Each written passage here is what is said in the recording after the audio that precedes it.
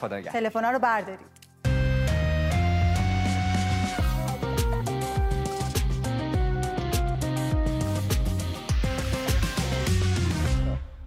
اونجایی که می‌خواستیم ما رو برد. خانم‌ها آقایان همراهان همیشگی با درود بیکران، امیدوارم تندرست باشید و پرتوان. همونطور که پیشتر لحظاتی پیش اعلام کردم، مهمونان عزیز و دوست داشتنی امشب دارم. می‌خوایم در رابطه با شخصیت محمدرضا پهلوی، شاهنشاه آریامهر صحبت بکنیم در شب سالگرد درگذشت این بزرگمرد تاریخ معاصر ایران. آقای کلاشی خیلی خوش اومدین. درود بر شما بینندگان عزیز و جناب مکفی. خیلی خوش. مازیار عزیز شما رو که همراه همیشگی داریم. من سلام میکنم خدمت دوستان عزیز مهمان از اینجا در استودیو لندن و دوست عزیزمون در لس آنجلس امریکا، نمیدونم کالیفرنیا، امریکا. وحید آمریکاست. وحید چطوری؟ خوش اومدی به برنامه. زنده باشین. درود بر شما و بینندگان عزیزتون. مازیار لوکیشن تو رو فکر نمی کنم درست گفت وحید. من گفتم شرمنده اگه اشتباه گفتم. حالا به هر حال سلام میکنم نه خواهش میکنم. مازیار گرامی و جناب کلاشی گرامی، درود بر شما. وحید عزیزم، من دوست دارم صحبت رو با تو آغاز بکنیم چون در جمع ما نیستی، دور هستی. با تو آغاز بکنیم، صحبتات رو بشنویم. یک، در رابطه با شخصیت محمدرضا پهلوی میخوایم نظر تو رو بدونیم که یک پژوهشگر تاریخ هستی، تاریخ رو خوندی، قطعاً خیلی لایه‌های عمیق‌تر از شخصیت ایشون رو مورد بررسی قرار دادی و همینطور که میدونی ایراداتی به ایشون وارد هست، از جمله جدایی بحرین و مسائلی از این دست. صحبت‌های تو رو بشنویم و بحث رو ادامه بدیم. زنده باشیم. ببینین امید گرامی و دوستان بزرگوار که در استودیو هستن و بینندگان بزرگوارتون، ابتدا من جا داره که یاد و نام رضاشاه بزرگ و محمدرضا فقید رو گرامی بدارم که دیروز امروز سالگرد درگذشت این دو بزرگوار بود، فرزندان شریف ایران و دو پادشاه ایران. ببینید محمدرضا و رضا شاه به عنوان دو پادشاه دودمان پهلوی در حدود کمتر از 50 سال عمر سیاسی خودشون نقشی در تاریخ ایران زدن که واقعا مثال زدنیه. درخشانترین دوره تاریخ 1400 ساله گذشته ما هست و یکی از درخشانترین دوران کل تاریخ شاهنشاهی ایران. در مورد شخصیت محمدرضا پهلوی ما میتونیم و همچنین کارها و برایند عملکردشون در مورد شخصیت رضا شاه بزرگ هم ما میتونیم مدت‌ها و ساعت‌ها صحبت کنیم، اما من اجازه میخوام از زمان استفاده کنم و با اجازه شما این بحث رو بسپرم به شما بزرگواران در استودیو، چون میدونم که مهمه و شما عزیزان اونجا وقت کافی داریم برای پرداختن. من اجازه میخوام در این فرصت به یک بحث کلیشه‌ای چند ساله به ویژه در این 40-50 سال اخیر بسیار به اون پرداخته میشه با اجازهتون پاسخ بدم و اون هم در مورد مناطقی هست که اصطلاحاً در طی دوران پادشاهی رضاشاه پهلوی و همچنین محمدرضا پهلوی از ایران جدا شده. ببینیم که اصلا جریان چیه. سعی خواهم کرد خیلی خلاصه و مفید بگم که سر شما و بینندگان عزیزتون رو در نیارم. از بحث کوه آرارات شروع میکنم که در دوره رضاشاه اصطلاحاً و طی قرارداد که با ترکیه امضا شد جدا شده. ببینید، یک، بحث کوه خود آرارات نیست. ایران بر مناطق شرقی، دامنه‌های شرقی این کوه و همچنین منطقه‌ای به اسم قرسو ادعای تاریخی داشت. این ادعا از کجا نشأت میگیره؟ در قرارداد ترکمنچای که بین دولت قاجاری ایران و روسیه تزاری امضا میشه، رود ارس مرز ایران و روسیه تزاری تعیین میشه. در نهایت شمال غربی ایران، از بینندگان عزیزتون خواهش میکنم دقت بفرمایید، در نهایت شمال غربی ایران قسمت‌هایی از در اندازه چند کیلومتر از پایین رود ارس اصطلاحاً به دلیل کوتاهی مامورین مرزی دولت قاجار میلگذاری نمیشه و تحت اشغال روس‌ها باقی میمونه تا کی؟ تا انقلاب اکتبر 1917. یعنی حدود 100 سال مناطقی که ادعا میشه رضاشاه داده به ترکیه، بخشیده به ترکیه، واگذار کرده به ترکیه، اصلا در تحت مالکیت ما نبوده. نکته اول، طی قرارداد گارس که بین شوروی و ترکیه امضا میشه، این مناطق که ایران ادعای تاریخی روش داره به ترکیه واگذار میشه. تا اینجا هم بحث رو داریم. در یک مقطع کوتاه بعد از انقلاب اکتبر اقبال السلطنه ماکویی، حاکم ماکو، نیروهاش رو در این منطقه اصطلاحاً وارد میکنه، اما اقبال السلطنه فرد خوشنامی نیست، مخفیانه با شوروی مذاکراتی داشته، پیشتر با عثمانی ها روابطی داشته، مشروطه خواهان رو سرکوب کرده بوده و اصطلاحاً این موضوع در راستای اعمال حاکمیت ایران نبوده. در دوره رضاشاه مذاکرات مرزیش صورت میگیره و منطقه‌ای که به دلیل کوتاهی دولت قاجاری 100 سال از ایران جدا شده بوده و ایران اصطلاحاً فقط یک ادعای تاریخی رو اون داشته، در قبال مناطقی که در منطقه قطور به ایران واگذار میشه، بخشی از ترکیه میشه. نکته‌ای که مهمه اینه که اون موقع اصلا نخجوانی در شکل امروزی وجود نداشت که حالا ما فکر کنیم که بله ترکیه از اونجا اومده به باکو و نخجوان وصل شده. اون موقع یه دولت شوروی بود، یه ترکیه بود، یه ایران بود. این از این نکته. بعد میایم منطقه دومی که خیلی روش مانور داده میشه. در مورد منطقه اول این رو هم فقط اضافه کنم. پس نکته مهم اینه دوستان، جایی که ادعا میشه رضاشاه واگذار کرده 100 سال بود، اصلا دست ما نبود، دست روسیه تزاری بود. این خیلی مهمه. واگذار کردن یعنی که تبریز رو مثلا خدای نکرده بدی بره، چون تحت مالکیت بود، تحت اختیار بود، تو دستت بود، به اون میگم واگذار کردن. جایی که 100 سال بود دستت نبود و حتی نرفته بودی پیش در دوره قاجار، نیام بگیم فلانی واگذار کرد. این از این نکته. در مورد دشت ناامید در شرق ایران خیلی خیلی مهمه، این رو هم توجه بفرمایید. مرز ایران و افغانستان رو دولت انگلیس میلگذاری کرده، تعیین کرده.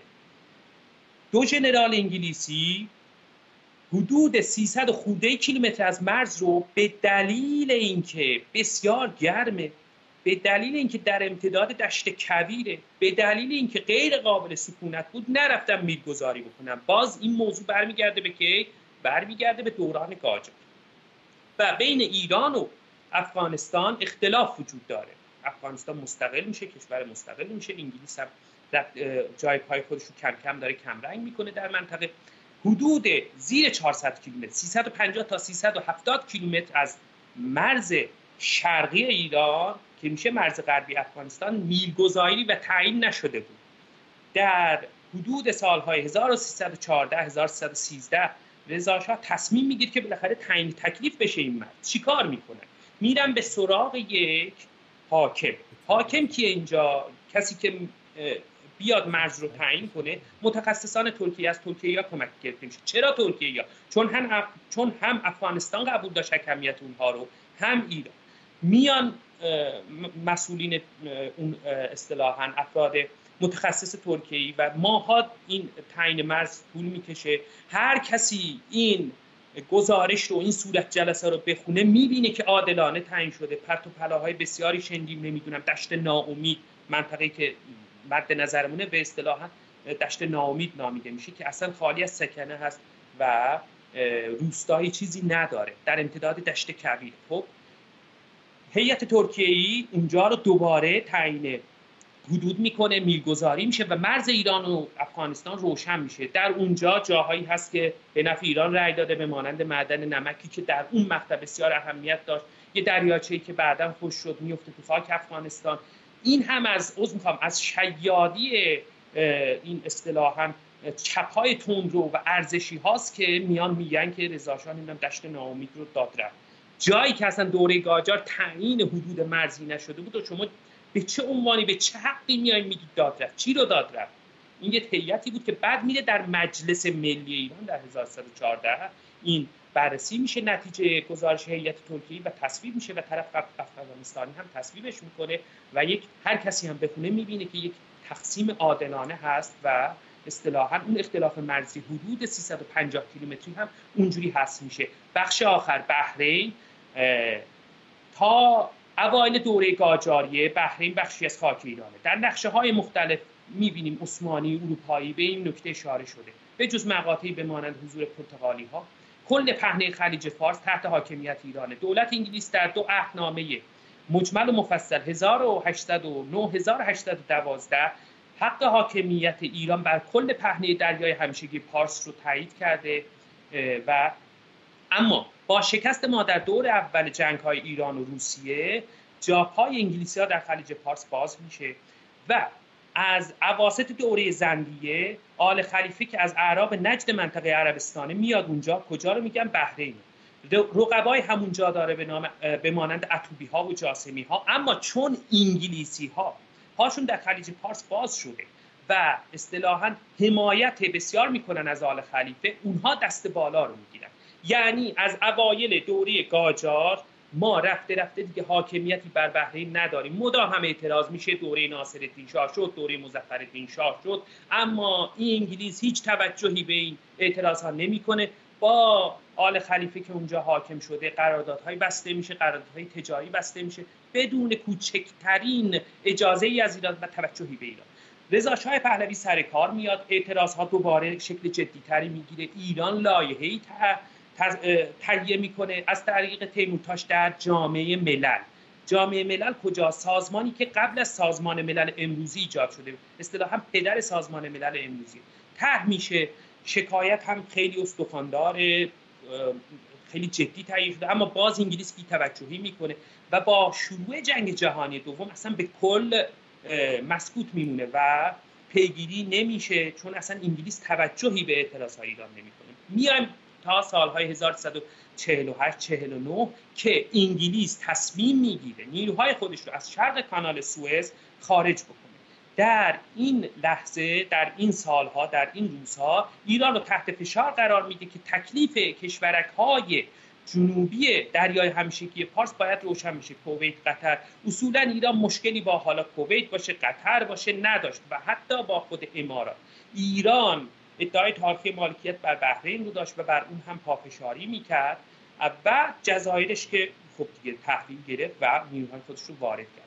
بحرین در 1150 رسما استقلال خودش رو از دولت انگلیس اعلام کرده، نه ایران.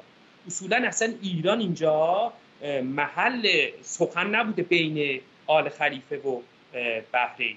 محمدرضا شاه پهلوی پیشنهادی میکنه، میگه آقا از خود بحرینی ها بپرسیم، همه پرسی انجام بدیم، ببینیم میخوان به ایران بپیوندن یا مستقل بشن. اما آل خلیفه و دولت انگلیس با این موضوع مخالفت میکنه و فشار میارن که حکمیت باید بره زیر سازمان ملل تصمیم بگیره. نهایتا ایران این رو میپذیره و سازمان ملل هم به جای همه پرسی، دقت کنین دوستان و بینندگان بزرگوار، به جای همه پرسی یک نظرسنجی از یک سری طبقات خاص انجام میده که نزدیک به آل خلیفه بودن. چرا همه پرسی رو انجام نمیدن؟ چون اکثریت اونجا شیعیان بودن، افرادی بودن ایرانی تبار بودن، به ایران علاقه داشتن. به همین دلیل تنها گزینه‌های ایران پس از این موضوع و اعلام سازمان ملل مبنی بر استقلال بحرین از انگلیس چی میتونست باشه؟ حمله به بحرین. خب به یه جایی که حدود 200,000 نفر جمعیت داره حمله نظامی بکنیم، بعد هم انگلیس رو جلوی خودمون قرار بدیم، کشورهای عربی رو جلوی خودمون قرار بدیم، خون و خونریزی بشه. 150 سال از زمان استقلال بحرین از انگلیس، بحرین از ایران جدا شده بود. شما مگر به اونجا تسلطی داشتی؟ شما مگر به اونجا حاکمیتی داشتی که ادعا می‌کنی بحرین رو نمیدونم دادن رفت؟ کی داد رفت؟ بحرین مگه دست شما بود که بدی بره؟ چیکار میکرد؟ گزینه‌ها چیا بود؟ حمله نظامی با انگلیسی که یکی از ابرقدرت‌های جهان بود از نظر نظامی درگیر بشی و خودت هم در حال پیشرفت بودی. اینها نکات مهمیه. در مورد جزایر هم نمیدونم، فکر کنم زیادگویی کردم و وقتم داره تموم میشه. در مورد جزایر هم یک کوتاه توضیح بدم. ایران باز دوباره به دلیل تصمیم انگلیس برای خروج از خلیج پارس اعلام میکنه که جزایرش رو پس میخواد. تنب بزرگ و تنب کوچک که در اختیار شیخ رأس‌الخیمه بود، اصطلاحاً رأس‌الخیمه اونجا حاکمیت داشت، درخواست پول میکنه. ایران به هیچ عنوان نمیپذیره و اعمال نیرو میکنه و فقط انگلیس رو در جریان میذاره. اینم بگم کشوری به نام امارات متحده عربی در اون تاریخ وجود نداره. بینندگان عزیز، امارات 2 روز بعد 9 آذر 1150 ایران اعمال حاکمیت میکنه. امارات 2 روز بعد 11 آذر 1305 کشوری به نام امارات شکل میگیره. میمونه بوموسا هم یک بخش شارجه نشین داره، چند ده شارجه‌ای. شارجه کجاست؟ شارجه این امیرنشین‌های یکی از امیرنشین‌های اماراته. شارجه، رأس‌الخیمه، دبی، ابوظبی، اینها امیرنشین‌های عربی هستن که متحد شدن و امارات متحده عربی رو ساختن.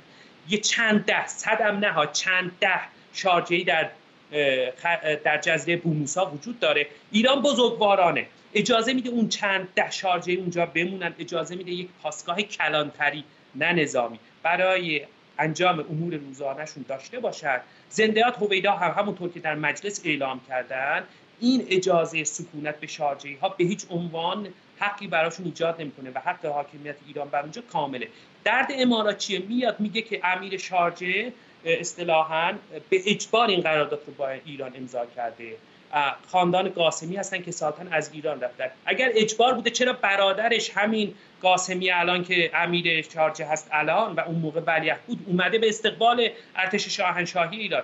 چرا بارهای بار از ایران پول گرفتن؟ چون ایران بزرگوارانه گفته بود که برای پیشرفت شارجه کمک مالی خواهد کرد و طی چندین فقره چک هر کدام به مبلغ بیش از 1 میلیون پوند به شارجه کمک کرده. این هم کلیت موضوع جزایر که دیدم که به دلیل گستاخی روس‌ها ارزشی‌ها دوره افتادن که بله قرارداد ایراد داره و محمدرضا شاه قرارداد رو بد امضا کرده، به همین دلیل به هیچ عنوان اینجوری نیست. قرارداد خیلی استخوان داره و هیچ گونه مول لای درزش نمیره. در خدمتتون هستم اگر سوالی نکته. مرسی وحید عزیز و دوست داشتنی، خیلی ممنونم که با ما همراه بودی، از صحبتات بهره بردیم.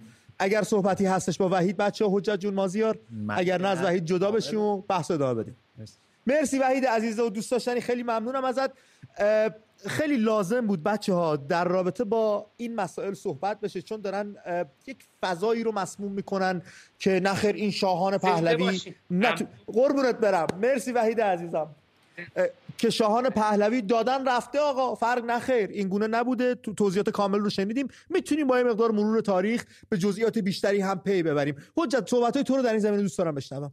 حتما. در مورد بحرین مقدمات رو آیه بهمن گفتند، منتها یک اضافاتی هم من مطرح میکنم. ببینید وقتی که پهلوی سر کار میاد، ایران نیرو دریایی کافی نداره، نیرو دریایی قدرتمندی نداره و نواحی جنوبی ایران اغلب در اشغال انگلیسی هست.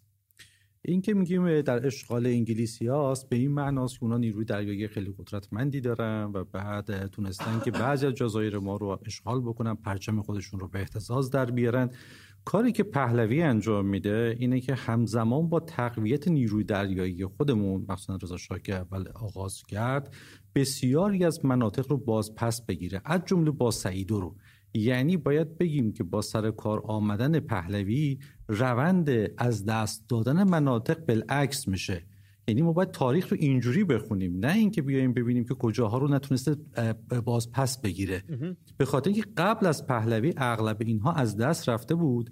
هنری که پهلوی داره اینه که بسیار از این مناطق رو یا در اثر استفاده از نیروهای ببخشید اینو بعدا میزدم یا بر اساس نیروهای دریایی خودمون مثل باسعیدو، و البته باسعیدو رو بعداً کشوندن توی مجامع بین المللی و تونستن که حاکمیت ایران رو بر اونجا حاکم بکنن، دوباره برگردونن. موضوع اینه که بسیاری از مناطق رو اینگونه رضا شاه گرفت، بعد در دوره محمدرضا شاه پهلوی هم ادامه پیدا کرد، مثل هنگام، مثل خاک، مثل قشم و بسیار جزایر دیگه. باسعیدو هم منتهی علیه قشم بود. ببخشید در مورد بله مندله قشم بود و بعد اول دستور دادن به ناو پلنگ. رضا شاه دستور داد به ناو پلنگ، گفت که اون موقع هم یاور بایندور بود. بله یاور بایندور بود. گفتن که برو حرکت کن به سمت باسعیدو. اونا مدعی بودن که اینجا چون ما سربازان انگلیسی رو دفن کردیم اینجا خاکی از انگلیسه. خب قدرتش هم داشت، زورش هم میرسید. یاور باسعیدو همون یاور بایندور، همین شهید بایندور بعدی که تو جنگ جهانی دوم شهید شد، فرمانده نیرو دریاییمون بود، حرکت میکنه میره تو باسعیدو و بعد پرچم‌های انگلیس رو میاره پایین. انگلیسی‌ها مدعی میشن که ما به پرچمشون توهین کردیم، میکشونن تو مجامع بین المللی که ایران برنده میشه. در مورد شاه هم همین بود. بحث این بود که بقیه جزایر رو پس گرفت. دعوا در مورد بحرین بسیار دعوای جدی بود. انگلیسی‌ها می‌خواستن که از شرق کانال سوئز خارج بشن، به خاطر اینکه بعد جنگ جهانی دوم وضعیت مالیشون خوب نبود و می‌خواستن که از این مناطق با دور شدن از این مناطق هزینه‌های نظامی خودشون رو کاهش بدن. موضوع این بود که در اون دوره ما نتوانستیم بحرین رو بازپس بگیریم، نه اینکه از دست دادیم، بلکه نتوانستیم بازپس بگیریم. در همون دوره‌ای هم که هیئت پارلمانی پانیرانیستا توی مجلس هستن و علیه این طرح اعتراض میکنن، بحثشون انتقاد به شاه نیست، بحثشون به دولت هستش که چرا تمام تلاش خودش رو در راستای منویات شاه به کار نمیبرند و اینکه چرا این طرح رو به مجلس آوردن. یعنی میتونیم که ما بدون اینکه طرح رو به مجلس بیاریم اجازه بدیم که اون وضعیت باقی بمونه، که البته اون طرح به مجلس هم نیومد و انجام هم نشد. منظور کلی من این هستش که ما وقتی میخوایم تاریخ خلیج فارس در دوره پهلوی رو بخونیم باید بدونیم که دوره بازپسگیریه. از طرف دیگه‌ای در دوره محمدرضا شاه پهلوی ما از تنگه هرمز حرکت کرده بودیم به سمت دریای عمان و اقیانوس هند، یعنی هم در حال تجهیز ناوگان هواپیما برای خودمون بودیم که بتونیم اقیانوس هند رو تحت نظر داشته باشیم، هم داشتیم بنادر نظامی ایجاد می‌کردیم مثل کنارک نزدیک چابهاره که الان پایگاه 10 شکاری ایران توی اونجا هستش. ما در اونجا داشتیم یکی از مهمترین و جدی‌ترین پایگاه‌های نظامی منطقه رو ایجاد می‌کردیم و از طرف دیگه قرار بود در سال بنا به طرحی که محمدرضا شاه پهلوی داشت قرار بود که ما در سال 63 جزو 3 قدرت برتر نظامی جهان باشیم. در نظر بگیرید اگر ما از هرمز حرکت بکنیم به سمت دریای عمان و اقیانوس هند، خلیج فارس آبراه داخلی ما میشه. وقتی همه قدرت ها رو از اونجا خارج میکردیم، نه آمریکا بود نه انگلیس بود، اونجا معلوم بود که ایران میتونست با حمایت از مردم واقعا موجود در بحرین میتونست اونجا تحولات دیگه‌ای رو به وجود بیاره. ما مسئله اینه که ما بعد از انقلاب 57 اونجا رو داریم نگاه میکنیم که عربستان جاده کشیده، اتوبان کشیده به بحرین و بحرین رو بخشی از قلمرو خودش قرار داده. ولی اگر شاه باقی میموند و اگر اون انقلاب 50 اتفاق نمیافتاد و نیروی دریایی ما آنقدر قوی میشد که نفوذ ما در اقیانوس هند باشه، خلیج فارس به عنوان آبراه داخلی ما هیچ کدوم از این مسائل و مشکلات رو نه تنها نداشت، بلکه ما میتونستیم ایده یک ملت حتی 2 دولت رو در بدترین حالت با بحرین دوباره برقرار بکنیم. چقدر عالی توضیح. مازیار میدونم تو هم گفته هایی داری در این باره. ببین من دوست دارم از همین رئالیستی که نگاه رئالیستی شاه به تحولات بین‌المللی نگاه کنم. منم معتقدم که محمدرضا شاه یک نگاه بسیار دقیقی از نظر راهبردی در عرصه بین‌المللی داشت. یعنی روابطش، تنظیم روابطش با شرق و غرب، با روسیه، با چین و امریکا، روابطش با اسرائیل، روابطش همزمان حمایت از مردم فلسطین، روابطش با مصر. یعنی وقتی نگاه میکنم میبینم که یک درایت خاصی در نگاه شاه نسبت به مسائل بین المللی بود که افسوس میخوره آدم وقتی برمیگرده امروز نگاه میکنه که جمهوری اسلامی چقدر نگاه ایدئولوژی زده و نگاه محدودی نسبت به درک مسائل بین المللی داره در مقایسه با محمدرضا شاه که چقدر دقیق نگاه میکرد مسائل بین المللی. گفتید نگاه و درایت ایشون. من یک بریده ای از مستند آریامهر رو آماده دارم، 2 بخشش رو بریدم بچه که به نظر خودم جذاب و دوست داشتم با شما در میون بذارم. یه بخش به همین درایت و نگاه به آینده برمیگه. تو مصاحبه با دیوید فراست، یکی از آخرین مصاحبه‌های پادشاه فقید پس محمدرضا شاه پهلوی شاهنشاه آریامهر، ولی چه نگاهی داشت برای آینده ایران. اینو با هم ببینیم، برگردیم راجع بهش صحبت بکنیم و بریم راجع به شخصیت خود محمدرضا شاه پهلوی صحبت کنیم با هم. بچه این تیکر رو ببینیم با هم برگردیم.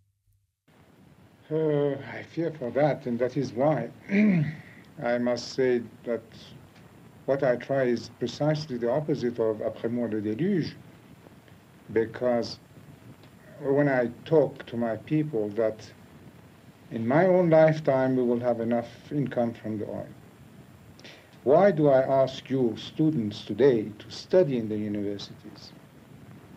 And first be student, finish your studies, then you can adopt any political line you want, but become learned people. To the others I said become skilled labor people. Because when the day of the non-oil economy will start, you will have to be equal to the other first-class nations of the world if you want to keep up that status. So it's not après-moi le déluge, it's just the opposite. It's to prepare the succession from now. That all of a sudden after me it won't crack up, that it will continue at least equal to my time. And do you think that success is certain, or in the balance and we will see, or what? Well, all depend if our people want to be what they could be. That they want to be what exactly? First class, progressive, sophisticated country.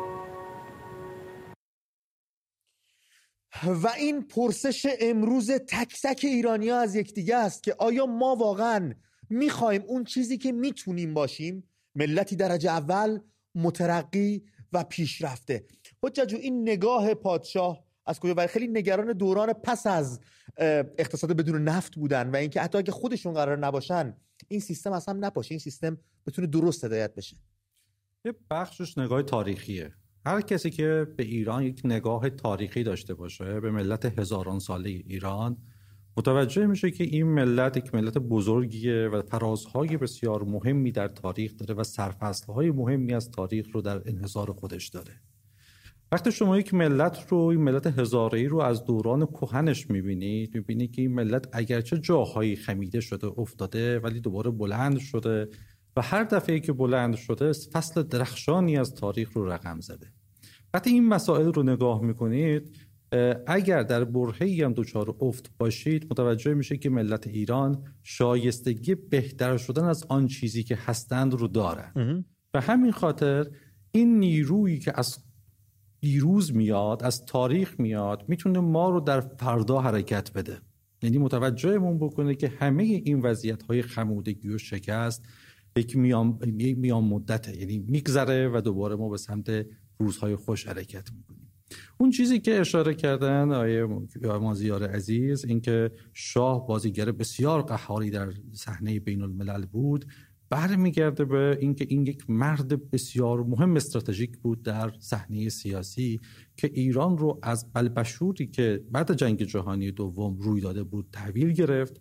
میبینیم که حتی رجال استخوانداری مثل استخواندار قاجار، مثل مصدق هم که سر کار میاد، نمیتونه منافع ایران رو تامین کنه، بلکه با همه دنیا دچار تنش میشه. ما با شوروی دچار تنشیم، آمریکا و حتی انگلیس، با همه. اما محمدرضا پهلوی سعی میکنه که منافع ایران رو در منطقه‌ای تأمین بکنه که بسیار منطقه مهمی بود و در بین منافع قدرت‌های بزرگ. یک مسئله رو اشاره بکنم و بعد تلفن رو بدم دست شما. در دوره ایران دنبال ذوباهن بود. ذوباهن رو به ایران نمیدادن. ایران دست به دامن آلمانی ها شد، آلمانی ها ندادن. 3 بار پای میز مذاکره رفتیم قطعی بشه، آخر سر دست نگه داشتن. آمریکایی‌ها گفتن که ایران در سطحی نیست که به این تکنولوژی های سنگین و تراز بالا دست پیدا بکنه. ایران به طور کلاسیک در بین کشورهای غربی تقسیم بندی میشد. بلافاصله شاه با مهارت سفر کرد به شوروی و اونجا تونستیم ما بسیاری از تکنولوژی‌های برتر دنیا رو از شوروی تهیه بکنیم.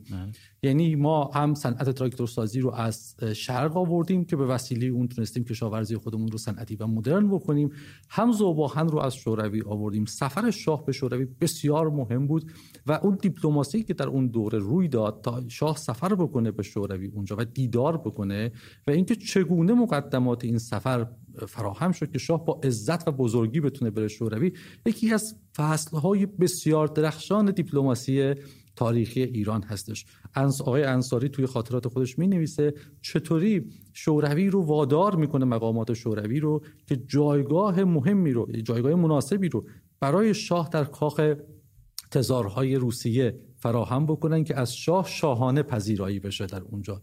یعنی ببینید در شوروی که ایده پرولتاریای کارگری رو داشت و علیه تزارها انقلاب کرده بودند و میگفتن دوره کاخ و این چیزا تمام شده، دیپلماسی موفق ایران وادارشون میکنه که از شاه در کاخ تزارها ازش پذیرایی بکنن. و بعد شما نگاه بکنید که ما با یوگسلاوی چقدر روابط خوبی داریم، همینطور با چین چقدر روابط خوبی داریم، با هند اگرچه سر پاکستان درگیری های پیدا میکردیم اما محدود نگه میداشت و سعی میکرد که منافع ایران رو از بین همه مناسبات ها به دست بیاره. خیلی ممنونم حجت جون از توضیحات. من خیلی کوتاه حالا توضیحات کامل رو حجت گفتن. من موضوع وقتی محمدرضا پهلوی داره به ایران بعد از نفت نگاه میکنه، منو یاد بن سلمانی میندازه که امروز با سند 20 چشم انداز 20 عربستان داره آماده میکنه خودش رو برای عربستان بدون نفت، رهایی از وابستگی به نفت. یعنی داره فکر میکنه که اگر نفت نباشه این کشور بر روی پای خودش بیونه. حرفی که 50 سال پیش در کشور ما زده شد. خیلی ممنونم از توضیحاتتون رفقای گل. میخوایم شخصیت محمدرضا شاه پهلوی رو نه به عنوان یک پادشاه، به عنوان یک ایرانی، به عنوان یک مرد ایرانی و یکی از افراد جامعه ایرانی از دید شما بده. اگر محمدرضا شاه پهلوی تاج بر سرش نمیگذاشت و پادشاه ایران نمیشد، چه شخصیتی میتونست داشته باشه تو مملکت؟ آیا باز هم تاریخ ساز، آیا باز هم تاثیرگذار میتونست باشه؟ اینو میخوام از دید شما ببینیم، شما نگاهتون به ماجرا چیه. و همینطور دوست دارم بچه‌هام در این باره توضیح بدن. شماره تماس که میتونید زنگ بزنید روی خط برنامه بیاید 2044 1969 42 24 97 هستش، زیرنویسم شده براتون. میتونید زنگ بزنید بیاید با هم دیگه گفتگو کنیم در شب سالگرد درگذشت شاهنشاه آریامهر محمدرضا شاه پهلوی. این بحث رو میخوایم پیش ببریم. خیلی کوتاه در درازای یک جمله، اگر ما تاج رو از سر محمدرضا شاه پهلوی پادشاه فقیدمون برداریم و به عنوان یکی از افراد ایرانی جامعه بهش نگاه بکنیم، چه شخصیتی میتونه داشته باشه؟ مثلا شاهه. بهتره تاج رو ور نداریم، به خاطر اینکه اون تاج همه ظرفیت‌های لازم رو بخشی که این مرد تمام توانمندی‌های خودش رو در تاریخ نشون بده. شاه باید ایران دوست، میهن دوست باشه، به فکر مردم باشه، به فکر رفاهش. این از خصایص یک شاه خوب. رو به شاه‌های بدنام تاریخ کاری نداریم، ولی شاه باید حامی مردم، ملت، تمامیت ارضی و دولتش باشه و کشورش باشه. اصلا میخوام به عنوان یک فرد عادی در جامعه، اگر پسر رضا شاه بزرگ نبودن ایشون، اگر شاهنشاه آریامهر نبودن ایشون، یک فرد عادی در جامعه بودن، آیا باز هم تاثیرگذار میتونستن باشن با توجه به شناختی که از شخصیتش داریم؟ شاه میشد بعد آره دیگه، چون رضا شاه آدم عادی بود شاه شد. ایشون اصلا عادی نبود. من اصلا عادی نبود رضا شاه، که از این خانواده عادی اومد. بله کاملا. منم معتقدم که رضا شاه یک شخصیت منحصر به فرد داشت. من یه جمله از محمدرضا شاه پهلوی میگم که خیلی دوستش دارم. میگه که پادشاهی بر مشتی گرسنه افتخار نیست. بنابراین اگر این جمله رو مد نظر قرار بدیم، اگر حالا بر فرضی که تو گفتی شاه اگر یک شهروند ایرانی هم بود، آرزوش این بود که مردم ایران کرامت داشته باشن و مورد احترام باشن. بسیار عالی. بریم تلفن ها رو دنبال کنیم ببینیم دوستامون در این باره چی میگن. پدرام از پرند بهمون زنگ زده. پدرام جان درود بر شما، روی خط هستین با حجت کلاشی مازیار در خدمتتون. قطعا وحید بهمن هم داره برنامه رو دنبال میکنه. درود بر شما. شب آروم برادر. خیلی خوشحالم که صداتون رو میشنوم. ما هم. تسلیت میگم بابت شاه درگذشت شاهنشاه آریامهر. بله. شما در مورد عملکرد شاه داری میگی اگه شاه نبود، چون آدم ایران دوستی بود، وطن پرستی بود، مطمئنا تو هر نقطه‌ای قرار میگرفت برای وطنش مفید بود و اینو من می‌خواستم بشنوم. بله. مملکتش خدمت کنه. چون نیتش خدمت بوده. بله. ما دوست نداریم که فقط بیایم تو پس برنامه شما به فرهنگ اون موقع بپردازیم که چه نظری داشتن.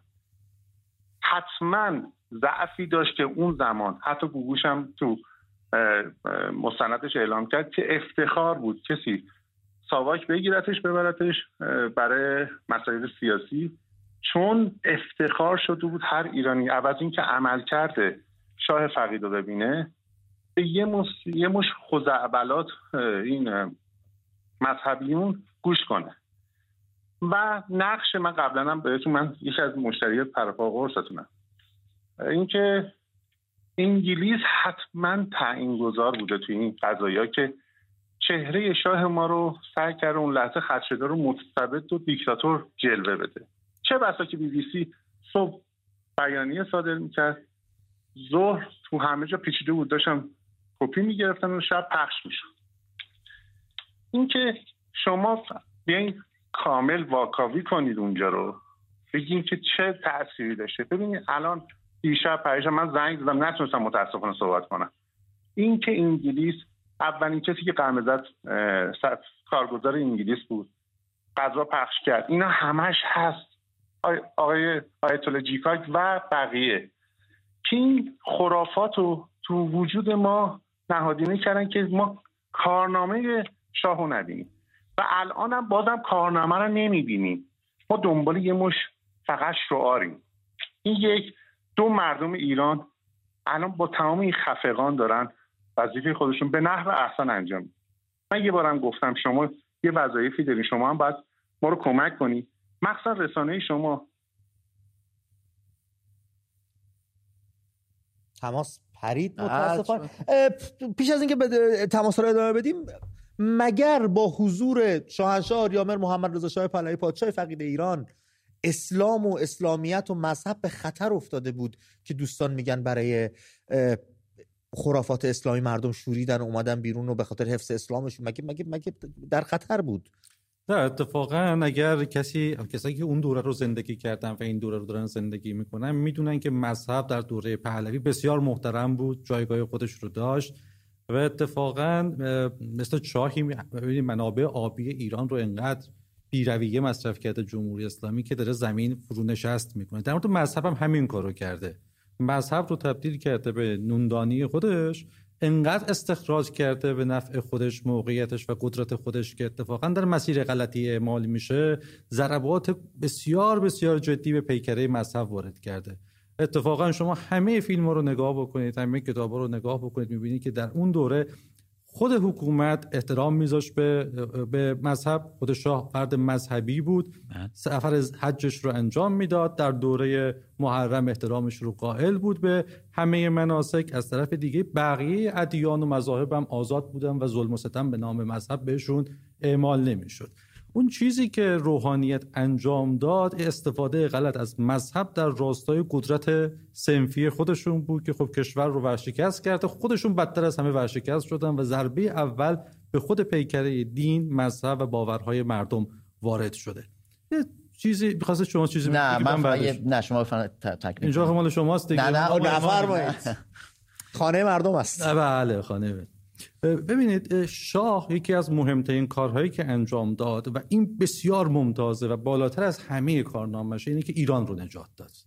یعنی اینکه شاه اگر در جای دیگه هم بود خدمت میتونست بکنه، قطعاً یه آدمی بود توانمند، تحصیل کرده، باهوش، نگاه باز، بسیار بله و نظامی، ولی اون کاری که در مقام پادشاهی کرد ایران رو نجات داد. وقتی ایشون سر کار اومد بعد جنگ جهانی دوم، ایران زیر پای شوروی، انگلیس و آمریکایی ها بود و از طرف دیگه حتی آمریکایی ها که کمک هم میکردن، ولی انگلیس و شوروی، و از طرف دیگه شمال ایران مخصوصا آذربایجان و بخشی از و مهاباد از دست رفته بود، یعنی جمهوری اعلام شد.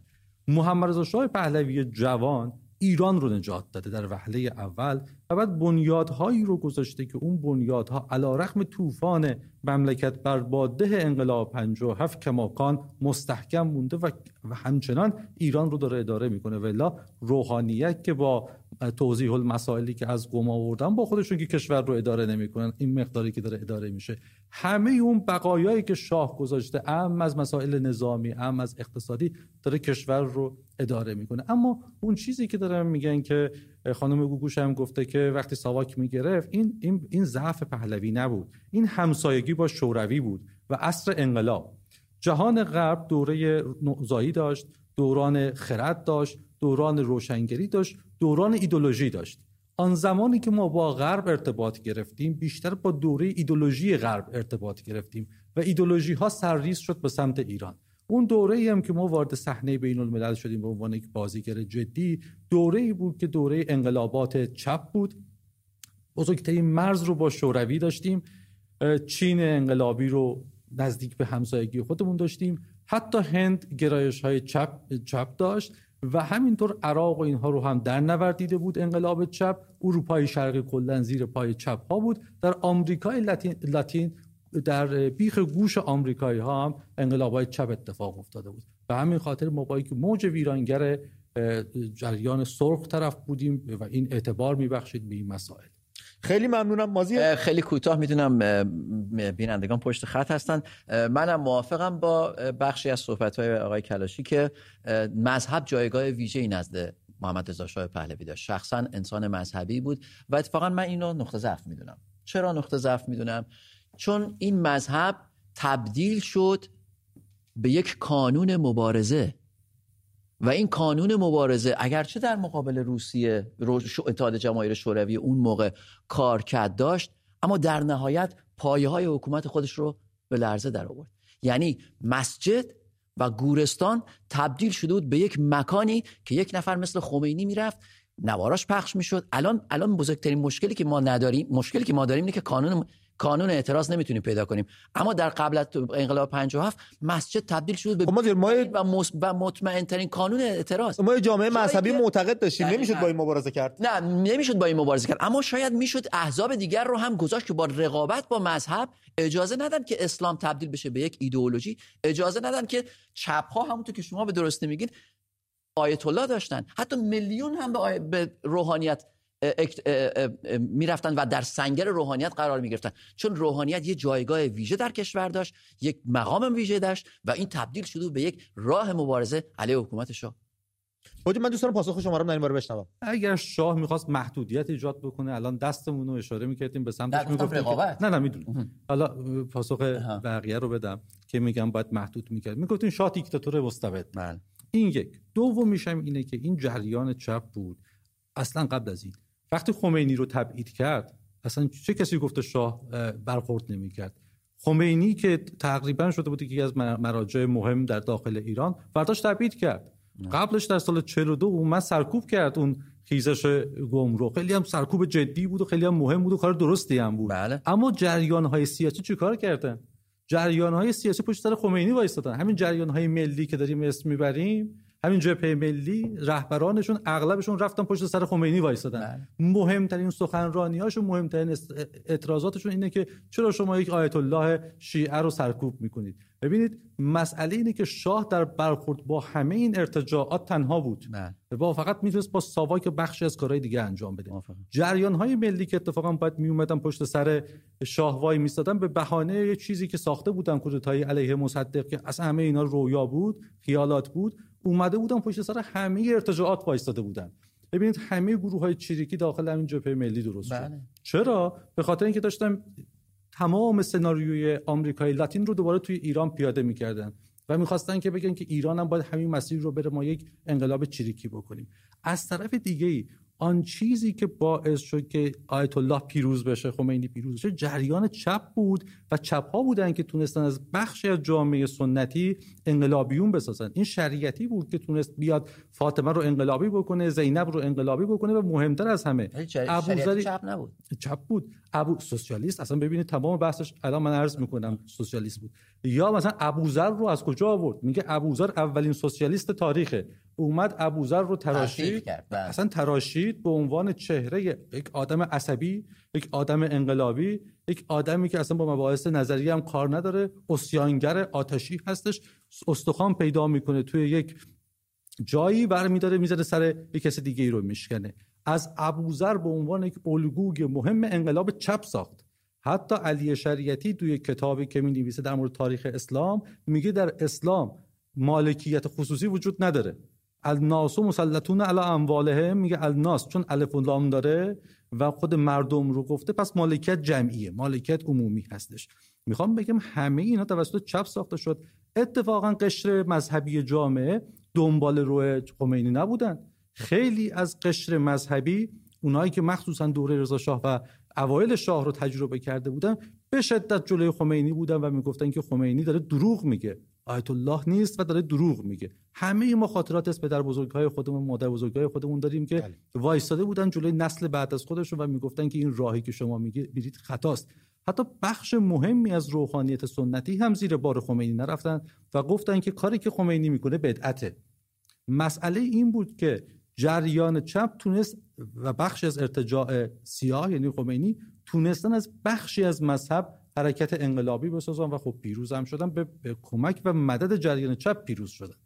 مرسی حجت جون برای توضیح. نه با اختلاف نظر زیاد دارم ولی اشکال نداره. یه برنامه مفصل باید بذاریم در این باره. من امشب یک مشروطه خواه دارم، یک جمهوری خواه دارم. من خودم شخصیش نکن، داشتیم راجع به موضوعی صحبت می‌کردیم. این نظرها جالبه با هم دیگه بحث کنیم. من خیلی دوست دارم بشنوم پرسش پاسخا رو. دموکراتم تا به قدرت رسیدم اجازه میدم ایشون صحبت کنه. منم دموکراتم و تا به قدرت رسیدم اجازه میدم ایشون صحبت کنه. بسیاره. بریم تماس‌ها رو ادامه بدیم. خدانور از فارس بهمون زنگ زده. خدانور در شب سالگرد شاهنشاه آریامر محمدرضا شاه پهلوی پادشاه فقید ایران در خدمت شما هستیم. نظر شما رو می‌خوایم بشنویم در رابطه با این شخصیت بزرگ تاریخ معاصر. البته خدانور صدای تلویزیون هم کم کنیم دیگه، نه؟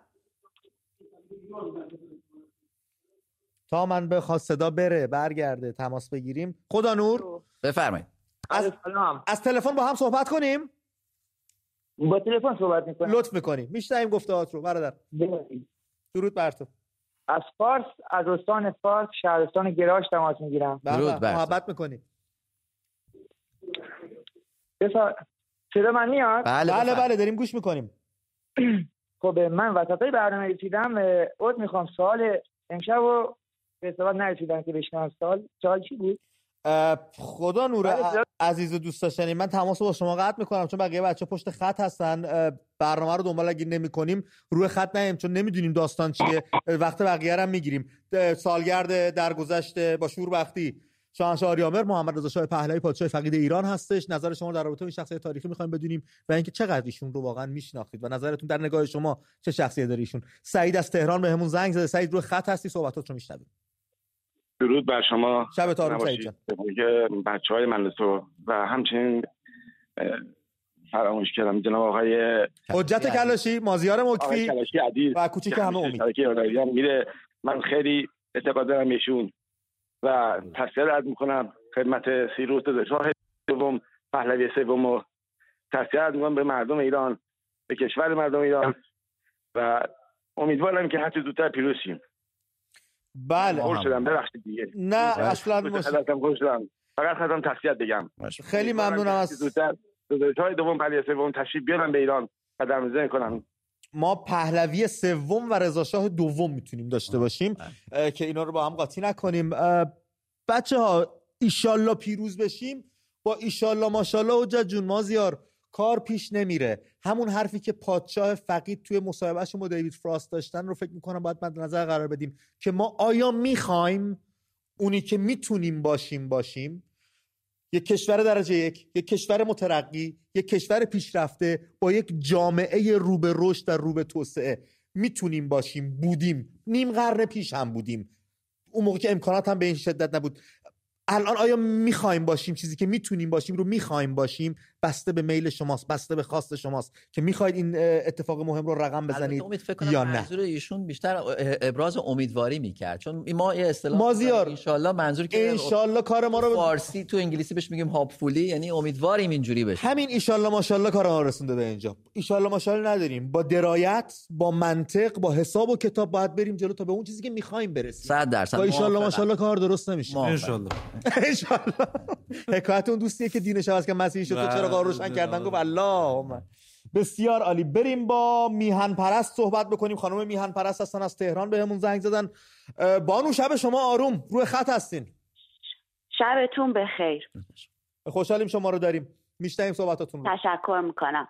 من ابتدا تسلیت میگم فقدان پادشاه فقیدمون رو و میخواستم بگم که رضا شاه بزرگ و محمدرضا شاه فقید دو معجزه‌ای بودن که ما بین قاجار و جمهوری نکبت اسلامی برای ایران واقع شدن.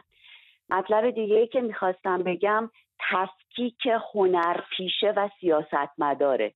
خانم گوگوش ممکنه در حرفه خودش یه آیکون باشه ولی ایشون سیاستمدار نیست و بقیه کسای دیگه.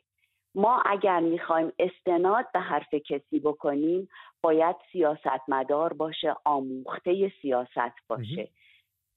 ممنونم ازتون. خیلی ممنونم از تماستون. پیش از اینکه ازتون جدا بشیم خانم میتونم نظر شما رو در رابطه با شخصیت حقیقی محمدرضا شاه پهلوی بپرسم؟ عرض کردم خدمتتون ایشون معجزه‌ای بودن که و پدرشون که برای ایران به وجود اومدن و ما همونطور که آقای کلاشی گفتن هنوز داریم ثمره زحمات ایشون رو میکشیم. خیلی ممنونم خانم. من ایشون رو فقط در قالب یه پادشاه میبینم نه چیز دیگه ای. خیلی ممنونم از تماستون. من پرسشم از این رو بودش که اگر یک نفر میل به خواست کاری داشته باشه، اگر نیتش انجام کاری باشه و درایت کافی رو داشته باشه، مهم نیست تو چه مقامی باشه، اون کاری که برای میهن و سرنوشت کشورش بخواد انجام بده رو انجام میده تو هر قالبی. شاعر، نویسنده، پادشاه، وزیر مجلس. کاملا موافقم. میدونی چون این خواست پیشرفت و سربلندی ملت ایران وصله قلب این پدر پسر بود و فکر میکنم تو هر جایگاه اجتماعی دیگه قرار میگرفتن یک تأثیر بسزا و جدی میذاشتن. از این رو من این سوالو مطرح کردم. کوروش از شیراز رو خط برنامه هستش. کوروش عزیز درود بر تو، صحبتات رو میشنویم. کوروش با درود، خسته نباشید. شب تارون برادر. بفرمایید. فدات بشم. صدا تلویزیون. من در رابطه با سوال اول سلام میکنم خدمت آقا امید گل عزیز و آقا مازیار عزیز و آقا حجت، ان شاء الله همیشه سالم باشید. سپاس. خدمت شما میگم در مورد سوالی که کردید، آدم باید ذاتش خوب باشه. شاهنشاه روح شاد، ذاتش خوب بوده. چه شاه باشه چه شاه نباشه ذاتش خوب بوده. ما مسئولان ذاتشون خرابه که نمیتونن خودشونو به خوبی نشون بدن. شاهنشاه آریامه واقعا ذاتش خوب بود، رضا شاه ذاتش خوب بود. پس بنابراین اینایی که الان در کار هستن، آقای غالیباف یا هر کسی دیگه، چون ریشهشون و ذاتشون خرابه، پادشاه باشن، روحانی باشن، ریشهشون خرابه، نمیتونن کاری بکنن برای سرزمین پاک ایران. درود بر تو. مرسی کوروش، مرسی. خیلی به زبان شیرین فارسی خیلی ساده گفتی که داستان از چه قراره. نظر شما راجع به صحبتایی که کردن میخوام بدونم که این ذات درسته، چون یه تیکه آماده دارم در رابطه با این ذات، میخوام راجعش صحبت بکنم. نظر شما رو میخوام در رابطه گفتهای بچه‌ها بدونم و شخصیت محمدرضا پهلوی در ادامه صحبتاتون. انسان‌های والایی بودند و خب تربیت خوبم داشتن و مهمتر از همه اینه که بحثشون این بود که منافع ملی بر منافع شخصی ارجحیت داره. اونها مسئلهشون ایران بود و مسئله همه ما. ببینید ما باید رضا شاه و محمدرضا شاه رو به عنوان سرمشق و الگو نگاه بکنیم که مسئلهشون مسئله ایران بود. در مورد فقط یه گریزی بزنم در مورد خانم گوگوش که البته من به شخصه به عنوان کسی که بعد انقلاب به دنیا اومدم مدیون تک تک هنرپیشه ها و خواننده ها هستم و از همشون سپاسگزارم. اخیراً دیدم شاهزاده هم از یکی از این از آقای شهرام شب‌پرست سپاسگزاری کرده بود. چه کار عالی بود، چه کار عالی بود. همه ما باید سپاسگزار این هنرمندان باشیم به خاطر اینکه تو اون وضعیت سیاهی که تو جمهوری اسلامی پدید اومده بود اینها مایه شادی و زنده بودن هنر بودن. اما باید در نظر بگیریم که یک دوره‌ای به خاطر سیطره فکر چپ و همینطور انقلابی اندیشی به اون معنایی که تو اون دوره بود، هنرمندای ما هم وارد یک نوعی از نگاه شده بودن، از یک دریچه‌ای نگاه می‌کردن که مد شده بود حجت جون چپ بودن. کاملا. ببینید اصلا روشنفکری یعنی چپ اون موقع. این هنر متحدی که درست کرده بودن، هنر متحد و هنر انقلابی، آل احمد میگه که حتی نیما هم شاعر انقلابیه چون داره به انقلاب. این منظورشون این بود که یعنی یه جوی درست کرده بودن که به وسیله همون شوروی و موج چپ هر هنرمندی هنرمند بود زمانی که در اون قالب کار میکرد. یعنی حتما باید میومد شعرش رو بهش سویه های انقلابی هم میداد. شما حتی ببینید چیز رو که نگاه میکنید، شاعر دختران دشت، دختران انتظار، وقتی نگاه میکنید شعر بسیار عالیه. یعنی وقتی میخونید کیف میکنید تا میرسید به اون جایی که داره اون رگه های انقلابی وارد داستان میشه. یعنی اون جایی که میرسه به این که حالا باید چاقو یا اون قمه یا اون نیزه آمانجان رو که یک یاغی بود اون رو حالا باید سیگل بدن این دختران تیز بکنن برای یک روز انقلابی. این مسئله بود که دید بسیاری از هنرمندان ما رو آلوده بود و متاسفانه این بسیاری از این هنرمندانمون که من خیلی دوستشون دارم و به هنرشون احترام قائلم، هنوز با اون نگاه و اون دیده که به صحنه سیاسی نگاه میکنن و وقتی وارد میشن به صحنه سیاسی چه خطاهایی دوباره تکرار میکنن. و ای کاش این کار رو یا اول تصفیه حساب بکنن و اون ذهنیت دهه 40 خودشون یا اصلا وارد سیاست نشن و بذارن ما همچنان بهشون عشق بورزیم. مرسی حجت جون توضیحات. مازیار، من البته فکر میکنم نظر خانم گوش میکنم برداشتش و نگاهش از جامعه اونجا بود که شما هم تایید میکنی. یعنی ایشون هم میگه که اون موقع مثلا همه نگاه‌ها اینجوری بود که چپ بودن و فعالیت‌ها به این سمت میرفت و فکر نمی‌کنم نظر تحلیلی داد ایشون و فقط مشاهداتش رو از بعداً ببخشید مازیار جان، بعداً در مورد ماهی سیاه کوچولو هم خوند که چه فاجعه است. این ماهی سیاه کوچولو مانیفستی بود برای همین فدایی‌های خراب. اصلا مانیفست گروه خرابکار فداییان خلق همین بود. اصلا ارزش هنری چیزی نداره. این اصلا به عنوان مانیفستی بود برای کارهای چریکی و خرابکاری. هر کی میخواد خرابکار باشه بره این چیزا رو بخونه. حالا ما خوندیم حالا تو حجه ولی خرابکار نیستیم. خیلی ممنونم ازتون بچه‌ها. در رابطه با ذات یکی از بیننده‌هامون صحبت کرد. چقدر جالب که من بخشی رو آماده کردم باز دوباره از مستند آریامهر که پادشاه فقید زمان پیدا میکنه نسخه انگلیسی کتاب پاسخ به تاریخ رو بنویسه و آخر این کتاب یه دعایی برای مردم میکنه، زمانی که همه به شوریدن، همه دارن بهش بد و بیرا میگن، مرگ بر شاه میگن، از کشور رفته.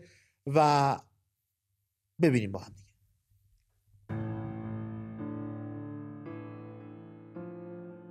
شاه همچنین در این روزها فرصت میکنه نسخه انگلیسی کتاب پاسخ به تاریخ رو تکمیل کنه. او در آخرین سطرهای این کتاب می‌نویسه: برای همه کسانی که در کشورم با فقر و مرگ دست به گریبانند دعا میکنم. برای جوانانی که گمراه شده اند دعا میکنم. برای کسانی که در سکوت رنج میکشند دعا میکنم. و این آخرین دعای پادشاه فقید برای مردم ایران بود که برای کسانی که در سکوت هستن، در سیاهی هستن، دارن رنج میبرن دعا میکنن. باز دوباره این دعا کردن برمیگرده اون باورهای مذهبی که ایشون داشتن و چه خیری برای مردم میخوان. مردمی که ایشون باور داره مردم بدی نیستن، گمراه شدن و دعا میکنه به راه راست برگردن. و این باز اشاره به اون ذات درستیه که یکی از بیننده‌هامون دربارش برامون صحبت کرد. نظر شما در رابطه با این چند سطر میخواستم بدونم و دعایی که برای مردم کردن، مردمی که شوریده بودن بر پادشاه. وقتی ایشون در جایگاه پدری و شاهی هستن متوجه میشن که بچه‌ها میتونن و ممکنه که دچار خطا بشن. مهم اینه که با آمدن و دمیدن آگاهی اون نیرنگ و اون دروغی که به کمک اون انقلاب پیروز شده در هم خواهد شکست. یعنی بالاخره نور بر تاریکی پیروزه، طبق همون باور سنتی خودمون. شاه هم با همین نگاه داره نگاه میکنه، داره میگه فرزندان من دچار اشتباهی شدن. من خدمت کردم، من میخواستم ایران به لحاظ نظامی جزو 3 کشور برتر جهان باشه. من برای دهه‌ها برای ایران رشد اقتصادی 2 رقمی آوردم، شوخی نیست. ایران در توسعه الگوی کره جنوبی بود.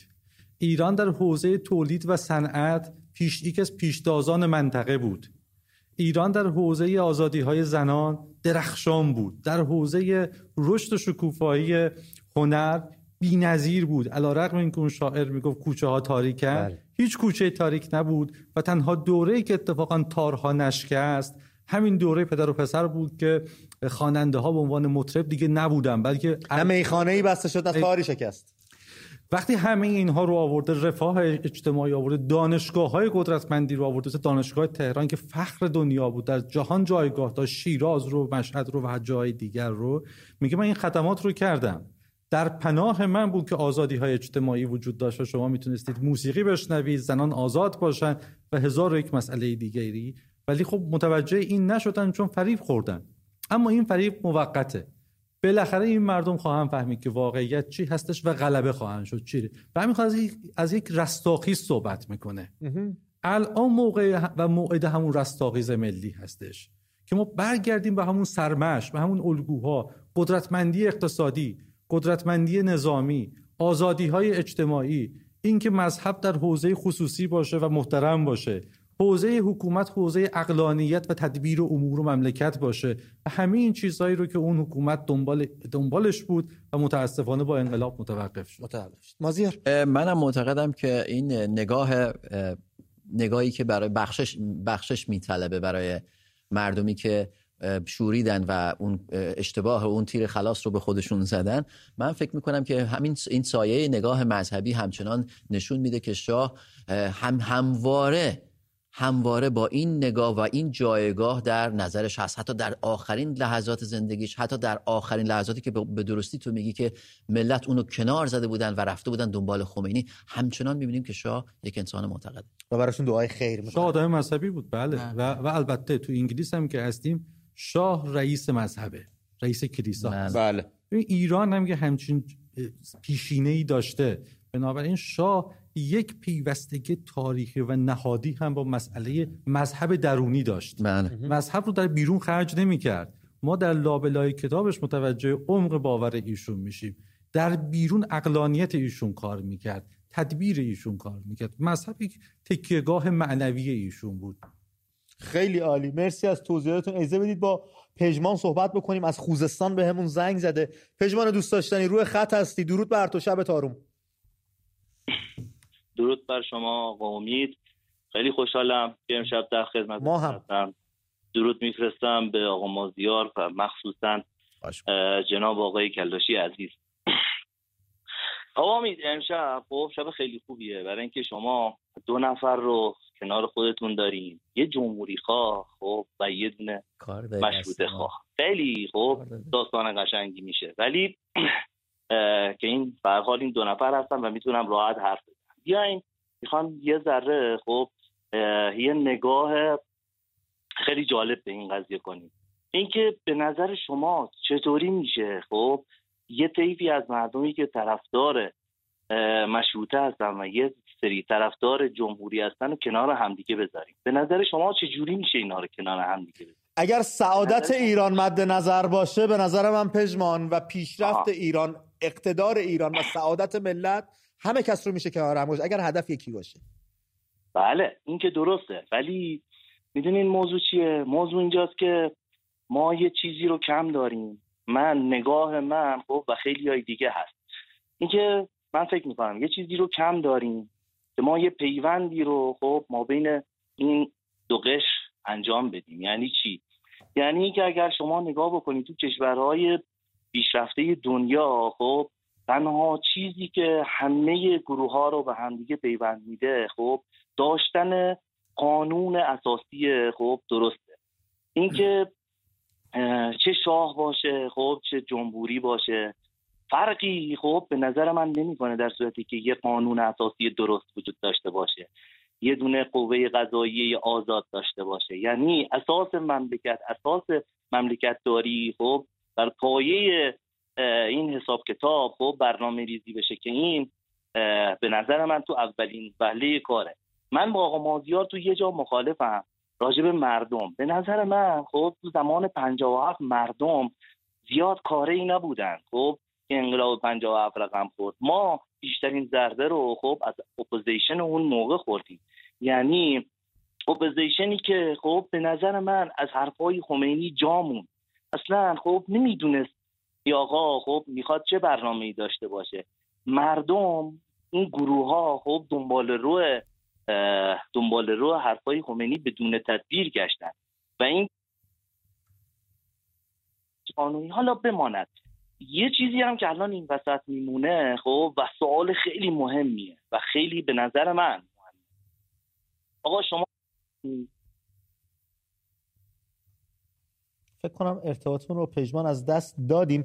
3 دقیقه هم به پایان برنامه بیشتر زمان داریم. دوست داریم 3 دقیقه رو با شما صحبت بکنیم، چون با فرداشم با بچه‌ها میتونیم صحبت کنیم، ولی شما رو دیگه نخواهیم داشت. کلاشی از صحبتاتون بخوایم بهره ببریم. به یه جمع‌بندی برسیم. الان جامعه ایران به سمتی داره میره که از جوون 16-17 سالش تا مرد میان سال 50 خورده ای سالش میگه رضا شاه روحت شاد یا جاوید شاه رو داره فریاد میزنه. با توجه به اینکه 40 و اندی سال خوراک ذهنی که جمهوری اسلامی در جامعه تزریق کرده رو مصرف کردن و آموزش پرورش جمهوری اسلامی رو درش بزرگ شدن و تربیت شدن، از کجا داره میاد حجت جون؟